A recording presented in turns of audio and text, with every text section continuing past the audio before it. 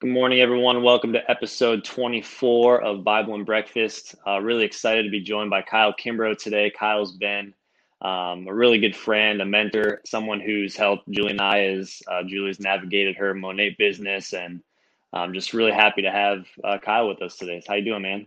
I'm doing good. I appreciate that. Shoot, you and I think you and Julie have certainly mentored and taught me a lot more than I've ever shared with y'all. So I appreciate y'all more. No, you guys are great. So yeah, Kyle and his wife Joe, they're kind of the top of the business that Julie and I are in, and they've been leading and setting an example, which has been awesome. So before we kind of get into some other questions about your background in football and with your business, kind of wanted to start out just by hearing what God's been doing in your life, some things He's challenged you with, some things He's been teaching you, and just kind of hear you talk about that.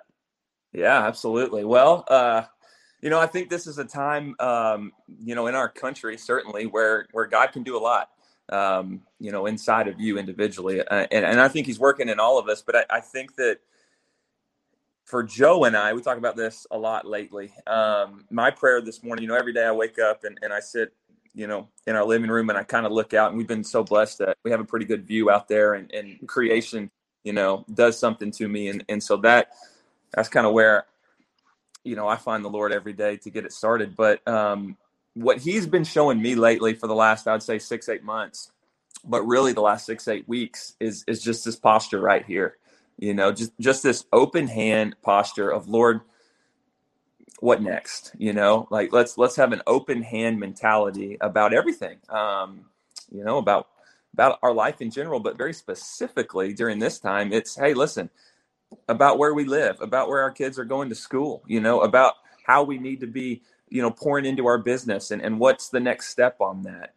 Just what church are we supposed to be at, Lord? Like what are we supposed to be? How am I supposed to be pouring into my kiddos every day? Just this very open hand policy. And I met with a buddy of mine that actually runs the area Young Life here in our area about, I don't know, a week ago probably. And I was telling him about that, and we were talking through it, and he goes, Kyle, listen, every single time that I feel like I get off track, it's when I take those hands and I do one of these and I try to grab it and control it. And that's me too, because I think if I had to tell you my weakness is that I always feel the pressure that it's on me, and that I have to do X, Y, Z in order to, survive or get X, Y, and Z or perform in some sort of way. And at the end of the day, I think that's when I get off track. Yeah, you work as hard as you can for His glory and everything that you do, no question. But at the end of the day, it's that open hand posture that I think He's really been showing me lately, and just asking Him, Lord, what next? I'm here. Tell me where to go next. Yeah, I love hearing that. And I think too, that open hand policy you kind of talk about, from a coaching standpoint, obviously coaches want to have control and they want to dictate how things work and where they go next. And, obviously as a business owner, kind of the same thing. You want to have control of kind of how things work, but that's not always the case. And I think having that heart set and that mindset to allow God to work. And obviously, we put our time in and our work and we try our best, but we allow God to kind of dictate the path. And I think that's a really powerful testimony, man. Appreciate you sharing that. Absolutely. So we'll kind of get into your athletic career here. I know you played football at Navy, which, is a service school, unique in its own right. It's not a typical Division I place where, athletes kind of focus on their sport and their sport only. I know you have so many other things you probably did when you were at Navy, but can you not only talk about, your time as an athlete and what you learned from that experience, but also some things that you learned just from being at a service school that kind of, had an effect on that as well? Yeah, absolutely. Man, there's a lot there, I'll never forget. So I went to the prep school, the Naval Academy prep school in Newport, Rhode Island, before I went to the academy. It was where they sent people that quite honestly weren't smart enough to go to the academy. And that was most of the athletes. That was certainly me. But I remember walking in, and man, I had a suitcase and I was wearing jeans and just like a t-shirt, and it was untucked. And I walked in, and this man came, and man, I was literally shoved against the wall, and he is just screaming his head off at me, and my bag's everywhere, and I'm sitting there, and he's yelling at me because my shirt's untucked. I'm like, I don't even know who this guy is. Well, he's the gunnery sergeant. Well, come to find out, when I walked through those doors, I entered boot camp, and I didn't know that. I thought, here we go. And it was right into boot camp. So, man, it was like you're just kind of getting thrown into the fire there. But, I learned a lot of things in prep school, probably even more so than the academy at first, because it was my first real experience of, hey, I'm out of the house and I don't live with my parents anymore and I'm on my own and I'm getting my teeth kicked in every single day, right? And so there's so many principles that I could tell you about, but number one, I would tell you this. That is where I learned how to sacrifice yourself for the greater cause of everyone else. And the Naval Academy, the football team there is called the Brotherhood. They call it the Brotherhood. And I didn't listen. I only played for a couple years there and got hurt and came home. But man, the truth behind that statement, and I know we talk about culture a lot, Andrew, and I know you're big on culture, but the truth behind what happened there is it's the true. I guess the best way to say it is the result is so much greater than the sum of its parts. And what I mean by that is, guys, think about the people that go play at the Naval Academy. They're not your people that are probably getting recruited by USC, right? And by Florida and by Ohio State. Like, we got recruited because everyone else thought we weren't good enough. And the Naval Academy said, no, I see something inside of you. I'm going to take a chance on you, and I want you to come play for us. So when you get there, you have a sense of hunger. And that's what I saw through our coaches first, but also through our upperclassmen. Andrew, they had a sense of hunger like I'd never seen in my life. I thought that I worked hard, in high school until I saw the hunger and the drive that they had. But what they did through that is we formed such a culture and such a bond that, man, I'm telling you, we outworked everyone every day. I said on a video a few days ago, I said, you don't understand, every single day, and I mean this from the bottom of my heart, every single day for 3.5 years while I was there was not a single day that we walked off the field or out of the weight room or whatever it is that I didn't believe with all of my heart that we outworked every single opponent we were going up against. Like, we really did. We were pushed to the point of breaking every single day. And I'm talking about, like, I remember, it's December 15th and we're just prepping for the bowl game and we're still full pads hitting our quarterback and we're about to die, and it's 2.5 hours in. We're like, what is happening? That was our life every day. But because of that, I think if you look at the time that I was there and before and after, it had nothing to do with me. But during that period of that coaching staff, man, it was really cool. We won a lot of games. And what you saw was that the third and especially fourth quarter is when we really won. Because when everyone else is dragging, when everyone else is sucking wind, when everyone else doesn't have anything else to give, that's when we came alive. And it was because that, and this, you teach this to coach this all the time, but you don't win the game on game day. You win the game in the off season and the preparation that it actually gets you, takes you to that game. And so that's what I would say, found a lot of, satisfaction in a way. Like, we knew as we were puking on the practice field Thursday before the game, we knew that we were going to kick their tails Saturday because no one else was doing that. So I really learned, number one, how to die to myself and sacrifice myself for the team. I got recruited to play quarterback. The day I got there, they said, you're a receiver now. Go have fun. And I was like, this is not what I signed up for. Die to yourself. Go help the team. We ran the option. I blocked every single play, caught one pass my entire college career. But I learned to take a lot of pride and fulfillment in blocking my tail off, right, and being the best at that position. And then also, I learned what it meant to have less talent, probably, less ability, and outwork your competition and see a lot of success through that. It really it shaped me into who I am today in a lot of ways. Yeah, and obviously, we see, in my experience playing some of these service schools, like we've played against who was it? VMI, the Citadel, and some of these other, military schools, and it's a different breed of kid. And obviously so thankful for all the service that these people do who attend, and then go on to serve our country. But it's just, it takes a different mindset to do what you guys do. And I appreciate that. Obviously you said it changed your life and some of those lessons, but as you became an entrepreneur and a business owner, do you feel like you learned a lot of those lessons while you were at the Naval Academy, or was it something you kind of always had growing up and everything?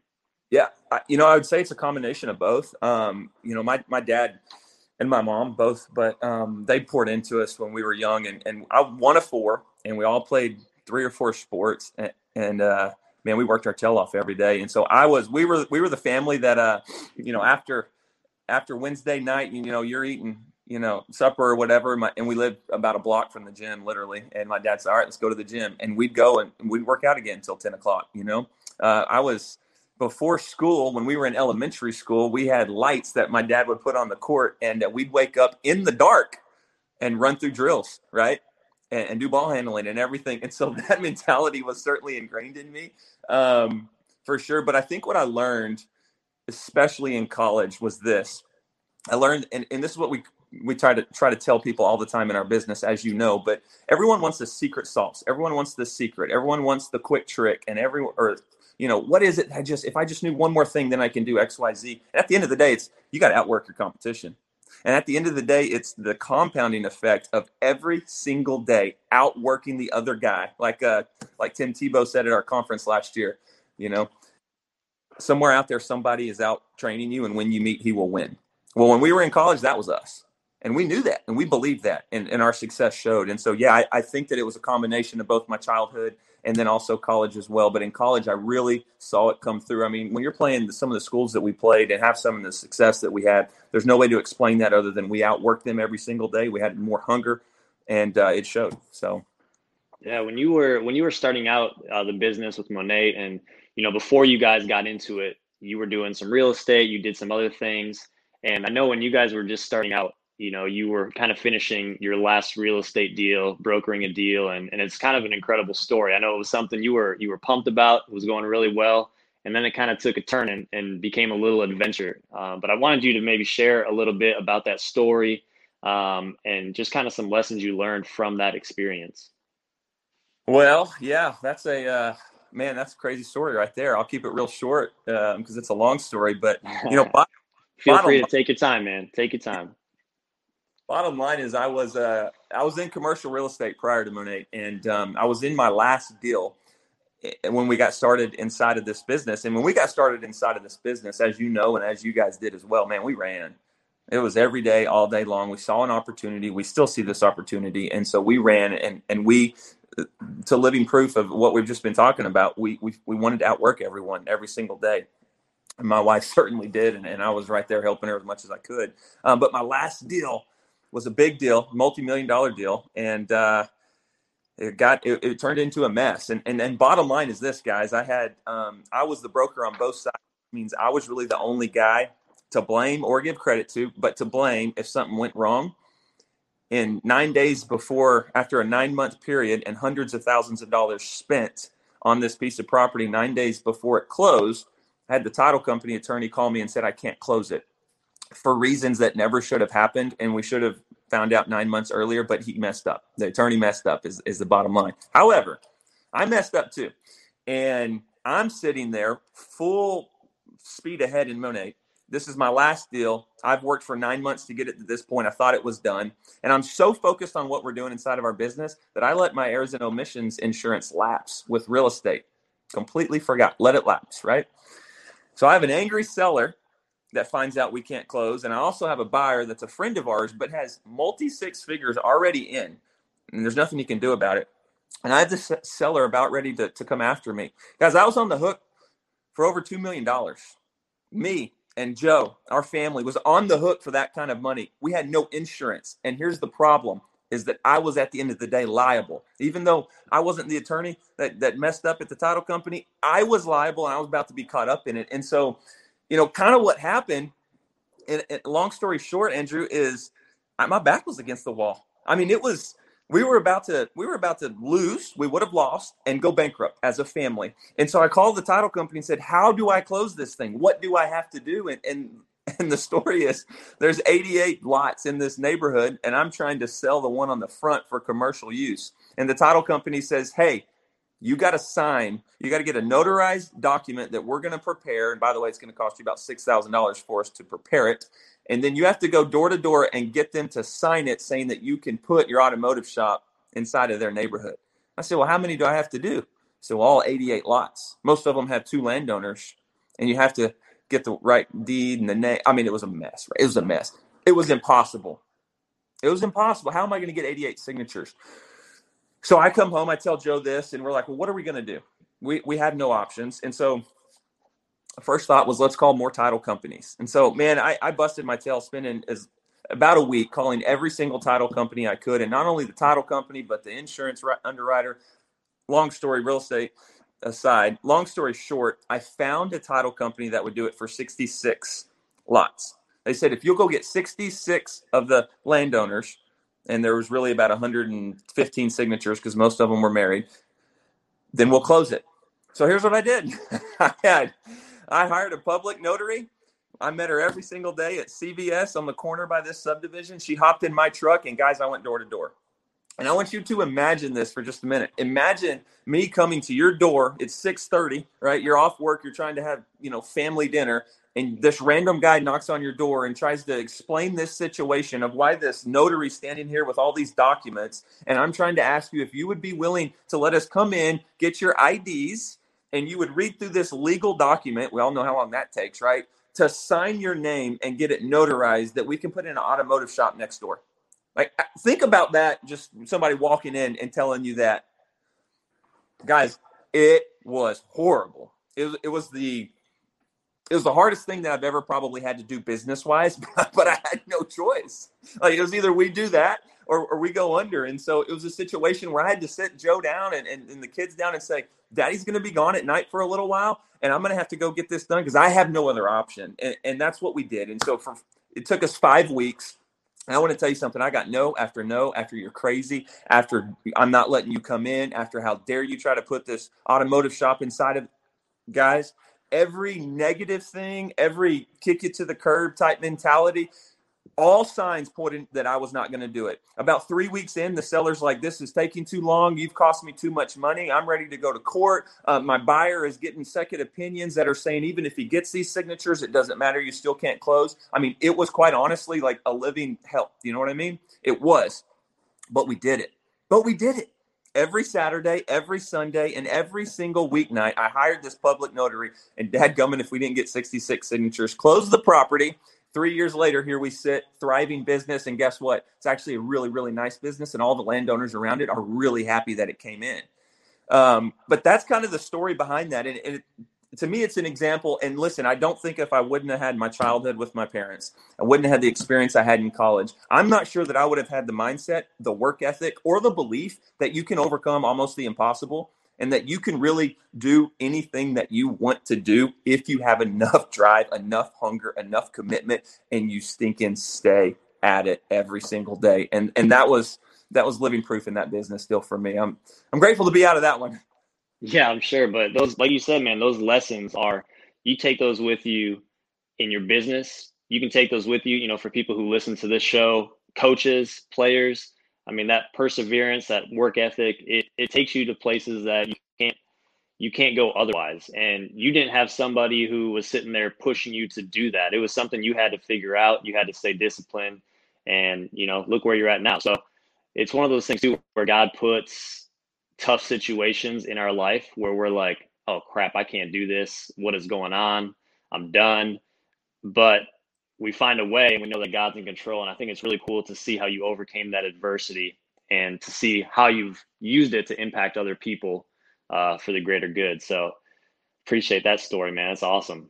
I mean, I think, here's the harsh reality is I think everybody wants a testimony, but nobody wants to go through the test. And that test was brought to me, not because I wanted it, but because of that specifically, I've shared that with multiple people much more in depth along the way in our business and in our journey. And I can tell you right now that testimony that the Lord just blessed me with, as I sit here today, I can say that has really blessed and helped a lot of people and encouraged a lot of people and quite honestly been a difference maker for a lot of people over the years.